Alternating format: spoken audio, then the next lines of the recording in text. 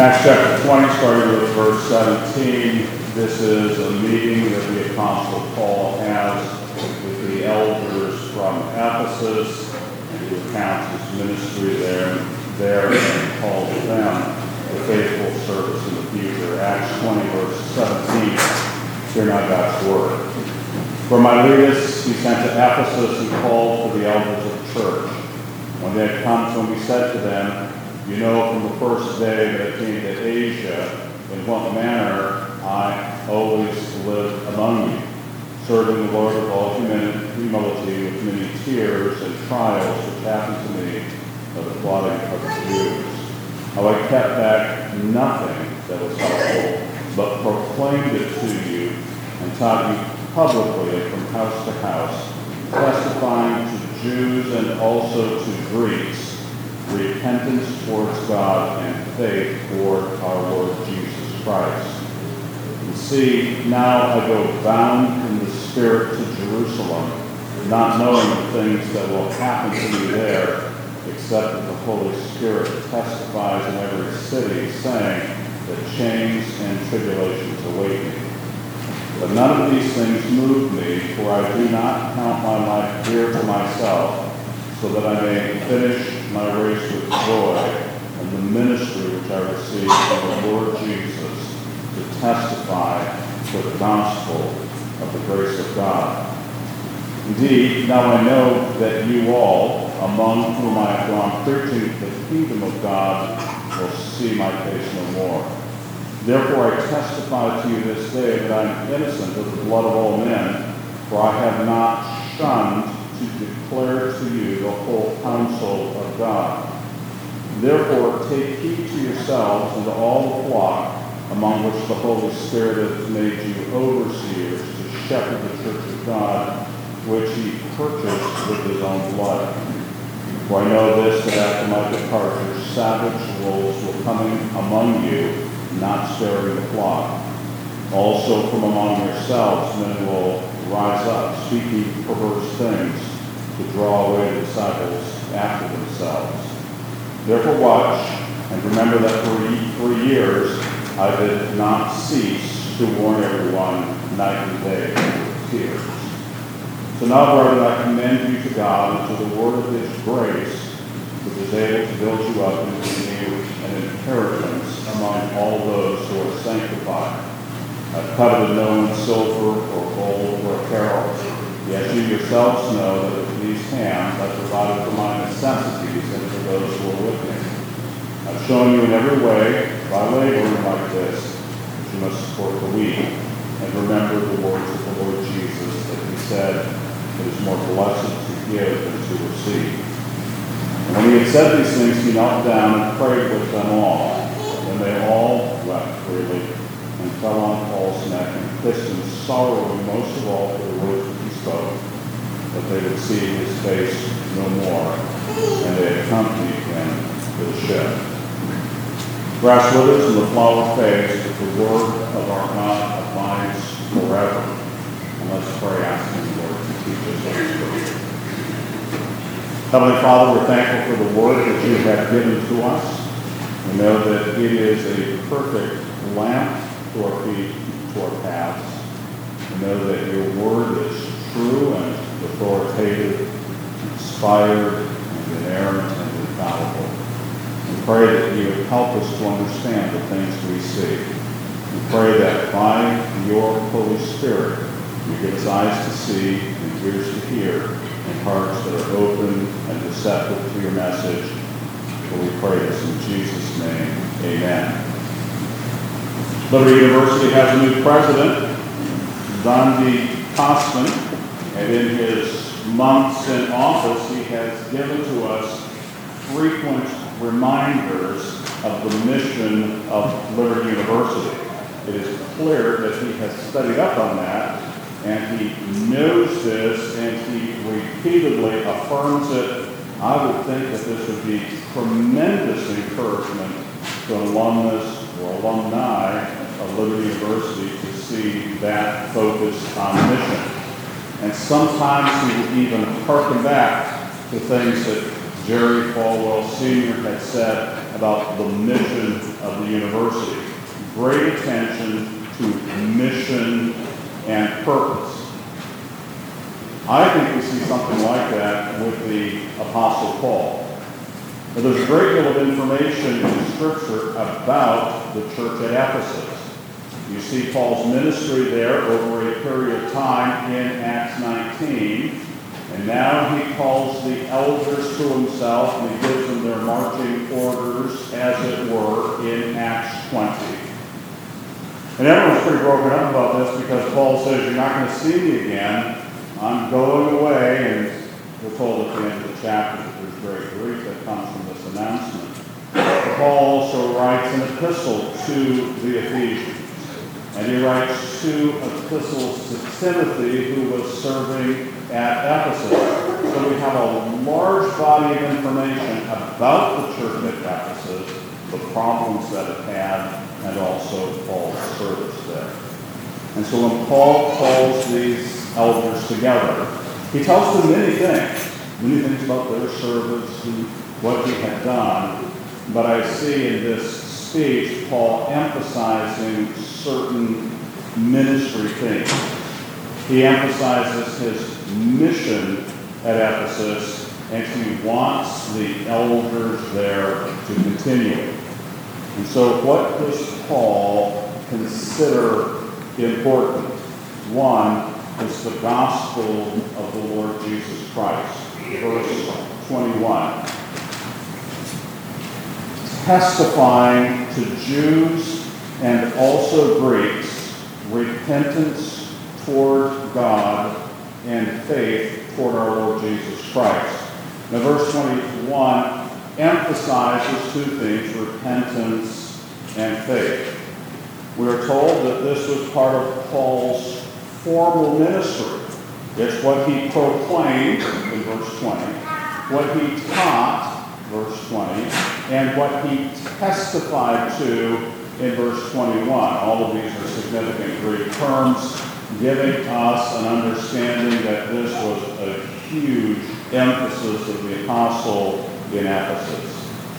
Note as well the Trinitarian references in Paul's speech, as he refers repeatedly to God, verse 21, 24, 25, 32, to the Lord Jesus Christ, or the Lord Jesus, verses 21, 24, 35, and to the Holy Spirit, verses 23 and 28. And we believe that the gospel and the work of saving people is part of the work of the triune God purpose from all eternity. The gospel message itself is simple. It is a message of salvation through Jesus Christ, salvation through faith in Jesus Christ because of the perfect sacrifice of Christ. Paul puts it this way in 1 Corinthians 15, that I deliver to you as of first importance.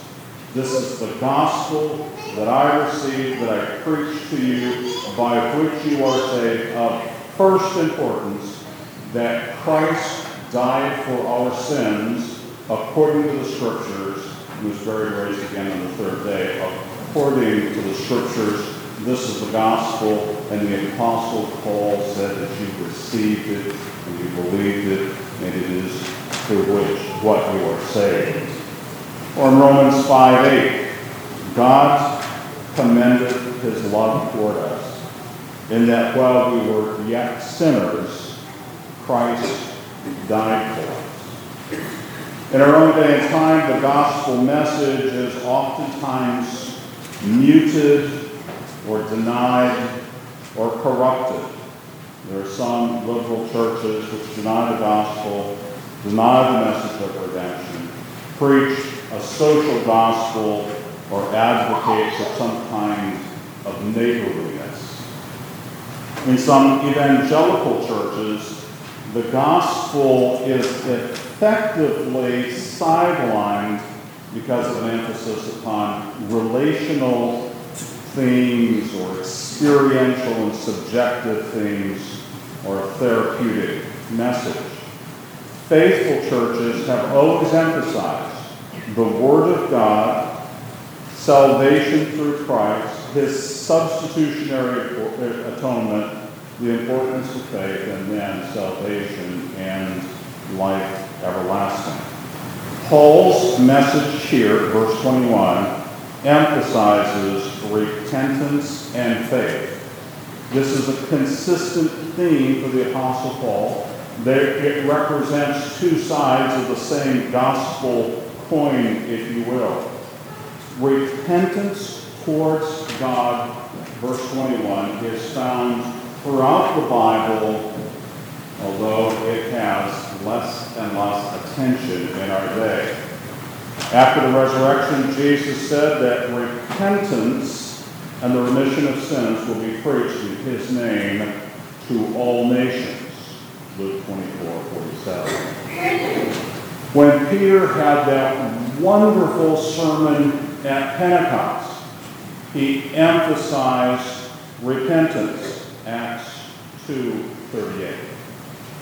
When the Apostle Paul had that famous sermon at Mars Hill, and he's preaching to all of the Athenian philosophers and leaders, he preached repentance. Acts 17, verses 30 and 31, Paul said, God now commands all men everywhere to repent. That's a pretty dramatic statement. God commands all men everywhere to repent. And it seems to me that you see the free offer of the gospel expressed in this universal call to repentance. Ephesus is a really good case study of repentance. And if you go back to chapter 19, you'll see that Ephesus had all kinds of problems of witchcraft and demonism, paganism, and idolatry. If you look at Acts 19, starting with verse 18, we read this, and many who had believed came confessing and telling their deeds. Also, many of those who had practiced magic brought all their books together and burned them in the sight of them all. Right? So they're believing in the Lord and they're bringing out all their idolatrous magic, witchcraft stuff, burning it up, bringing it all. They're done with it. There used to be a show on, I don't know, maybe it's still on, called Hoarders. And I saw a couple of episodes once. It was just pitiful. It was awful. There was people who had collected so much garbage that their homes and their lives were just overwhelmed by the junk and debris. And the show focused on trying to clean up these houses. And family members would come, there would be an intervention, there would be a dumpster, and they're just taking out trash. And some of it was filthy and disgusting, unhealthy, dead cats and dog feces. It was just awful. And I think that was part of the appeal of the show, right? If people really live like this, why? Why would you do this? There's something wrong with this. And I remember this one episode where a lady was sitting there with this rotting pumpkin. It was just awful. And they're going to carry the rotting pumpkin out and throw it in the dumpster. And she's torn up about this. You're taking away my rotting pumpkin. And somebody tries to reason with the lady and say, it's just a rotten pumpkin, what's the deal? And she said, but I wanted to save the seeds. For some reason, it struck me as being funny. But the sad thing is that we hold on to the junk of life too. Pet sins, bad habits, secret iniquities, and we don't want to give it up. And even if it comes to the point of giving it up, we still want to keep the seeds. We're all hoarders, and it's disgusting, and it's deadly. Repentance unto life is the saving grace whereby a sinner, out of a true sense of his sin and an apprehension of the mercy of God in Jesus Christ, doth with great grief and hatred of his sins turn from it unto God with full purpose and endeavor after new obedience. Now that's a definition of repentance that our children learn when they learn the word of baptism. That repentance, we turn away from our sins and we turn to the Lord because we know he's merciful and we endeavor and purpose to walk in new obedience with the Lord. Well, the gospel includes repentance towards God and faith toward our Lord Jesus Christ, verse 21. We know that we are saved by grace through faith through our Lord Jesus Christ. And so when that poor Philippian jailer in his distress and despair says, "What must I do to be saved?" the apostles tell him, "Believe in the Lord Jesus Christ, and you shall be saved." Paul puts it this way in Romans 10, verses 9 and 10, that if you confess with your mouth Jesus as Lord and believe in your heart that God raised him from the dead, you shall be saved. There's something complete about the promise of the gospel that in turning to Jesus Christ through faith, we find salvation, the forgiveness of our sins, and everlasting life. Or something else that our children learn. They learn that justification is an act of God's free grace, whereby he pardons all our sins and accepts us as righteous in his sight only for the righteousness of Christ imputed to us and received by faith alone. There is nothing that you do to earn or merit your salvation. The Scripture teaches in the gospel that God is the one who saves, that the work of Christ is credited to our account, that the merits of our Savior is applied to us, and it's received by faith alone. A third gospel theme that Paul mentions in this closing address can be found in verse 28. Verse 28. Therefore take heed to yourselves and to all the flock among which the Holy Spirit has made you overseers. The language here is really interesting just in terms of polity or ecclesiology, that the Holy Spirit had made them overseers. We believe that the Lord, through his Holy Spirit, equips people for office, and Paul reminds them of that, to shepherd the church of God, which he purchased with his own blood. And so we believe that Jesus Christ, through his sacrifice and the shedding of his blood at Calvary, fully paid the penalty of our sins, and through that act, God purchased us as his own. Paul tells the Corinthian believers that you have been bought with a price. Therefore, glorify Christ, glorify the Lord. 1 Corinthians 7:23. Or as we read in Isaiah 53, concerning Christ and his sacrifice, he was wounded for our transgressions, bruised for our iniquities. He bore the sins of many. Or listen to what we read at the end of the Bible in Revelation 5. I'll read verse 9. Revelation 5, verse 9. And they sang a new song, saying, you are worthy to take the scroll and to open its seals, for you were slain and have redeemed us to God by your blood out of every tribe and tongue and people and nation. And so here's the gospel message, that Jesus Christ went to Calvary, his blood was shed, and he purchased the people from all over the globe. And the call then is to every person to repent and to have faith in Jesus Christ. As we look ahead to celebrating together at the Lord's table, we see a visible reminder, a remembrance of the shed blood of Jesus Christ, which was necessary for us to be saved, for Jesus Christ was the perfect Lamb of God who took away the sins of the world. First, the gospel of the Lord Jesus Christ, verse 21. Second, a message of grace in verse 24. But none of these things move me, nor do I count my life dear to myself, so that I may finish my race with joy and the ministry which I received from the Lord Jesus to testify to the gospel of the grace of God. Now you'll notice that the Apostle Paul mentions this as his mission. It's a ministry he received from the Lord Jesus. And he mentions the gospel of grace. Verse 32, he returns to that same theme.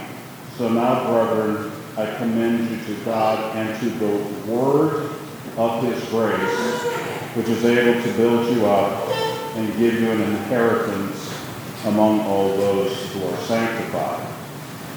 There's a message of grace.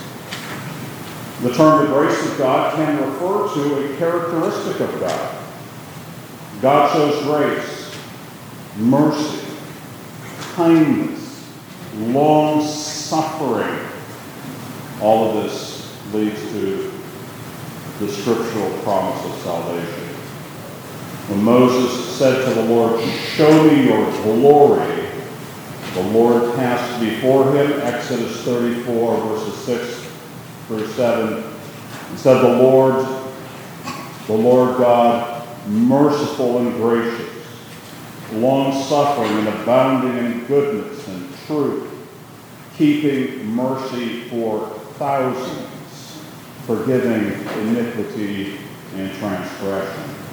And so the children of Israel, from their earliest days, learned the message about God who was holy and who would punish sin, but they also learned about a God who was merciful and long-suffering and willing to forgive sinners.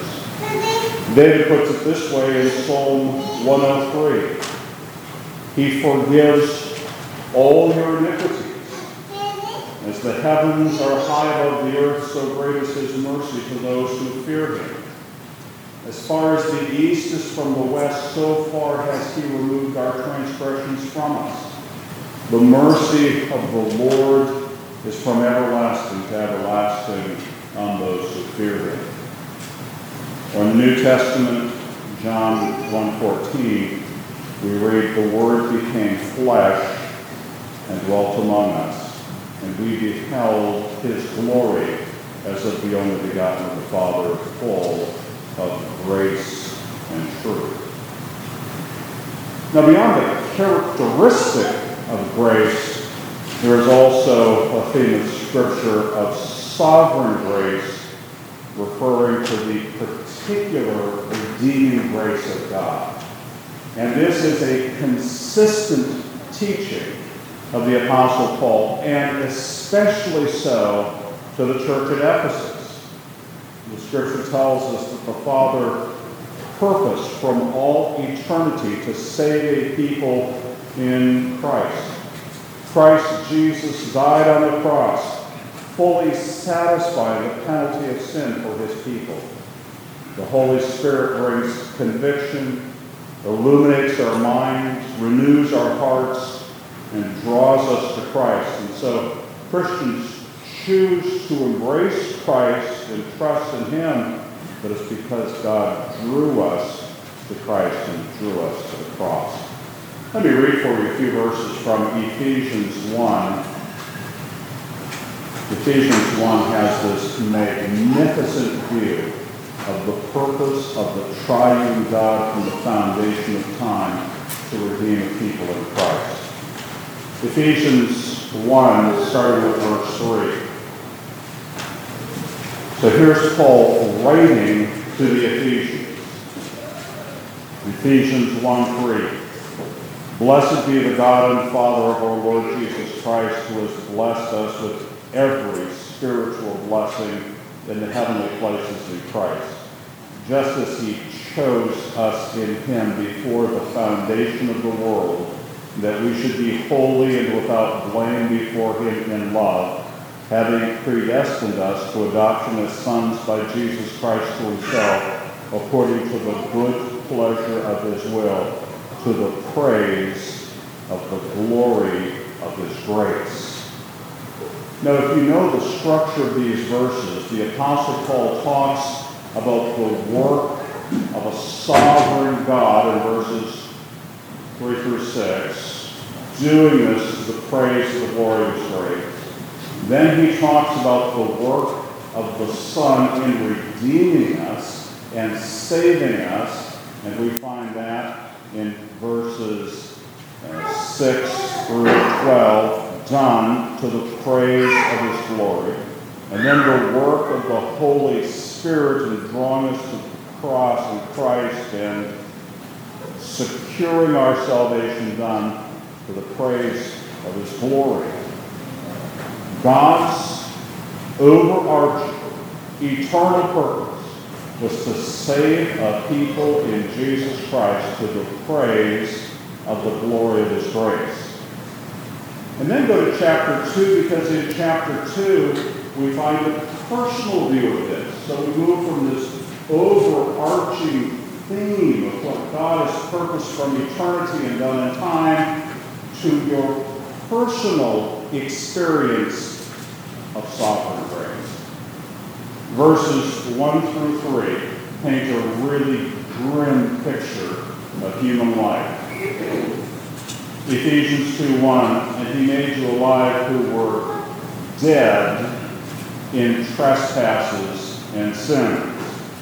And so if you look at your human condition in these verses, you'll find out that you were dead, that you walked in the way of this world, verse 2, that you followed the prince of the power of the air, verse 2, that you acted like the sons of disobedience, verse 2, that you followed the lusts of the flesh and mind, verse 3, and that you were, by nature, children of wrath, verse 3. That is not a good place to be. But the Scripture identifies us in our natural selves as being dead in trespasses and sins, and being children of wrath. But then notice this tremendous change in verse 4. But God, who is rich in mercy. And this is one of these great transition phrases of Scripture. But God. 3 verses talking about your pitiful escape in Adam, your wretched condition as a sinner, as a child of wrath. But God, who is rich in mercy because of his great love with which he loved us, even when we were dead in trespasses, made us alive together with Christ. By grace you have been saved, and raised us up together and made us sit together in the heavenly places in Christ Jesus. Verse 8, for by grace you have been saved through faith. It is not of yourselves, it is the gift of God, not of works, lest anyone should boast. And so in writing to the Ephesians, Paul expands on this theme of grace.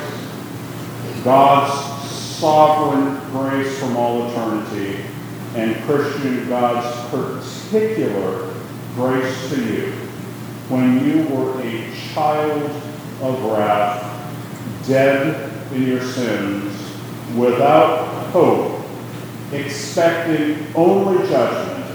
God, who is gracious and merciful and loving, took you, dead one, and raised you up and seated you with Christ, and has promised to lavish his love and grace on you throughout all eternity. What a wonderful teaching. A teaching of grace. The Westminster Short Catechism puts it this way, describing the effectual calling. The effectual calling is the work of God's Spirit, whereby He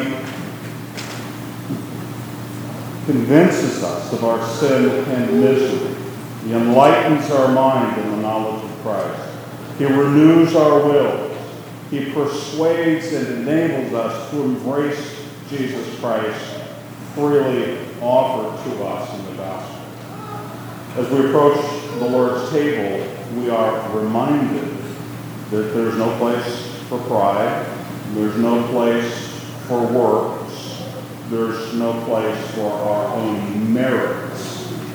Rather, as we come to the table, we see visible reminders of God's mercy, God's grace, Christ's sacrifice, and Christ's merit, all of which is ours because of the sovereign grace of our glorious and gracious God. Paul emphasizes the gospel. Paul emphasizes grace. Paul emphasizes the kingdom of God. Verse 25, Acts 20, verse 25. And indeed now I know that you all, among whom I have gone preaching the kingdom of God, will see my face no more. Now, I think there's an overlapping theme here, the gospel and grace and the kingdom of God, but Paul specifically said, I went about you preaching the kingdom of God. Indeed, we're told that he did this in Ephesus in Acts 19, verse 8. And he went into the synagogue and spoke boldly for about 3 months, reasoning and persuading concerning the kingdom of God. We know that the book of Acts is dominated by teaching about the kingdom of God. We're told that Jesus, after his resurrection, was with them for 40 days, Acts 1:3, speaking of the things concerning the kingdom of God. The book of Acts closes in Acts 28 with a reference to Paul solemnly testifying of the kingdom of God, verse 23. And for 2 years, preaching the kingdom of God and teaching the things concerning our Lord Jesus Christ, Acts 28:31. We know that Jesus Christ is the ruler of the nation. Jesus Christ is King of kings and Lord of lords, the ruler of the kings of this earth. We know that he has been given an inheritance of the nations, Psalm 2. We know that he has been seated at the Father's right hand until all of his enemies are subdued, Psalm 110. We know that he has been given all glory and dominion forever, Revelation 1:4-6. This teaching that Jesus Christ is King, that the Lord Jesus is King of kings and Lord of lords, brought conflict with civil rulers.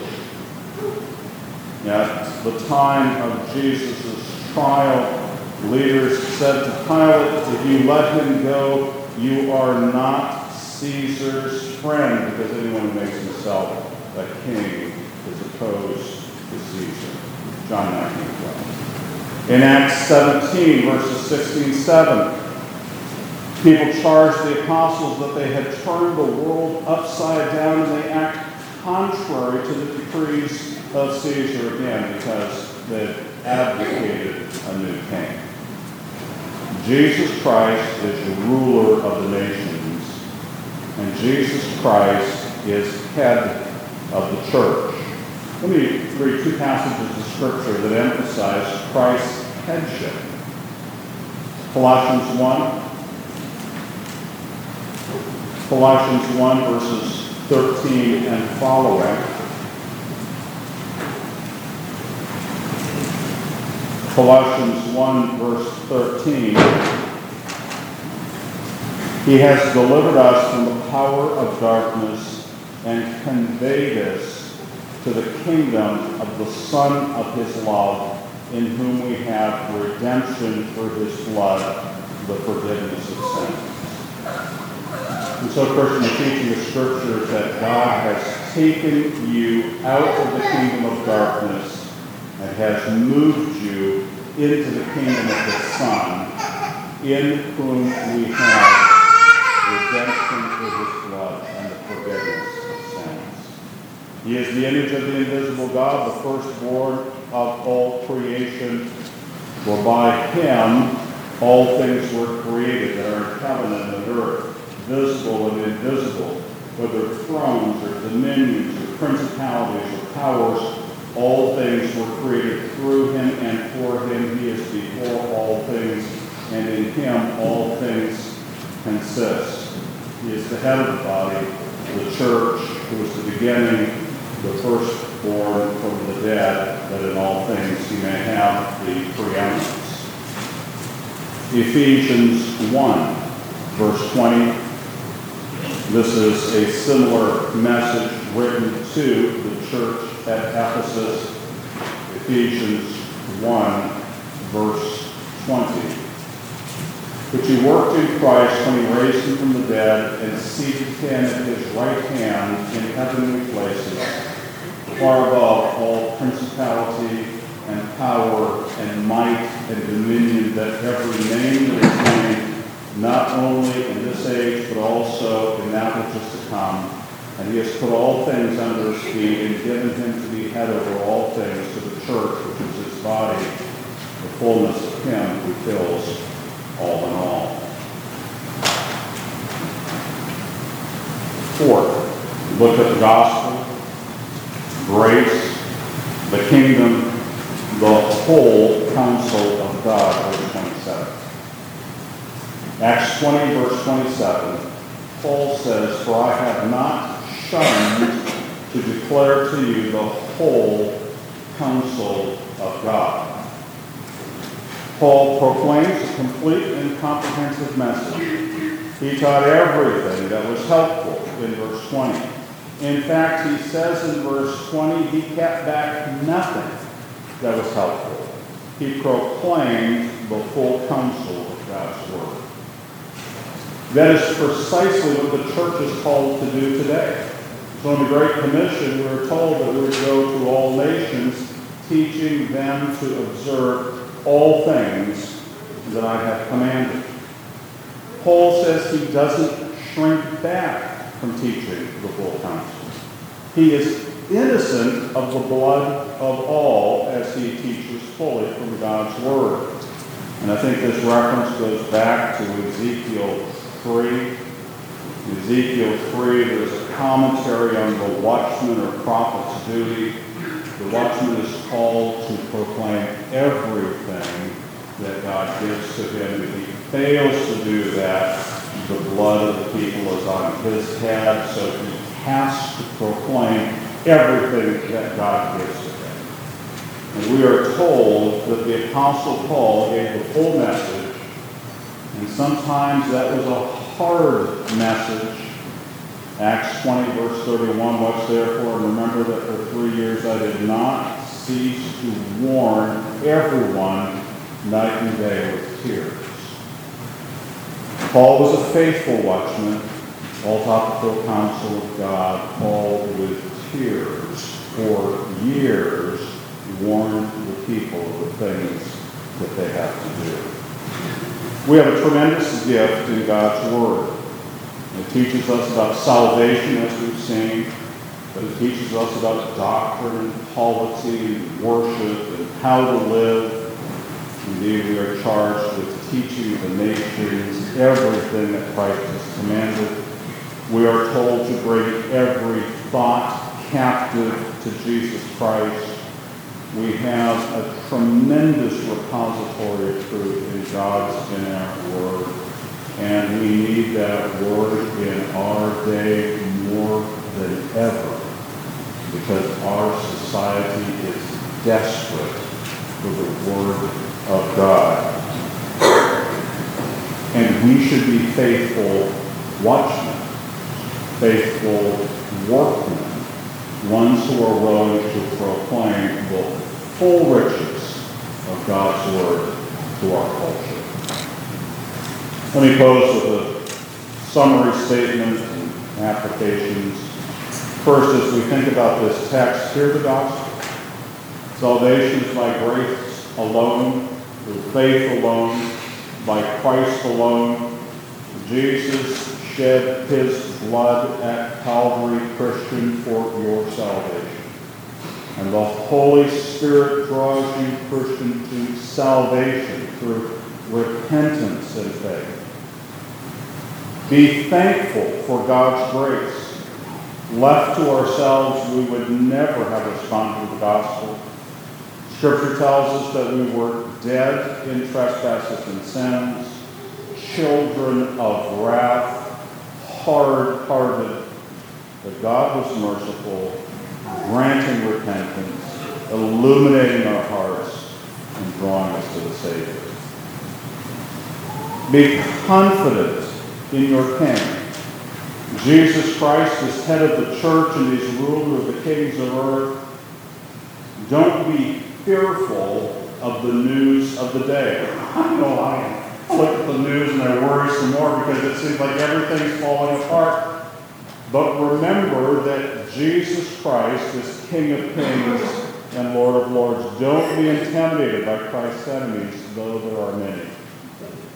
Indeed, Scripture teaches us that Christ executes the office of a king, and maybe I should say that Scripture has summarized in a wonderful catechism question and response, that Christ executes the office of a king in subduing us to himself, in ruling and defending us, and in restraining and conquering all his and our enemies. Be confident that Christ is your king and he will accomplish all of his purposes. And finally, learn the full counsel of God. God's full counsel is revealed in his word. Paul, a faithful watchman, proclaimed it. No one's blood is on his head. And so it's really important for us to receive it and learn it and obey it and to resolve to understand the fullness of the will of God revealed in Scripture. Let's pray. God our Father, we're thankful for faithful servants who have proclaimed your message.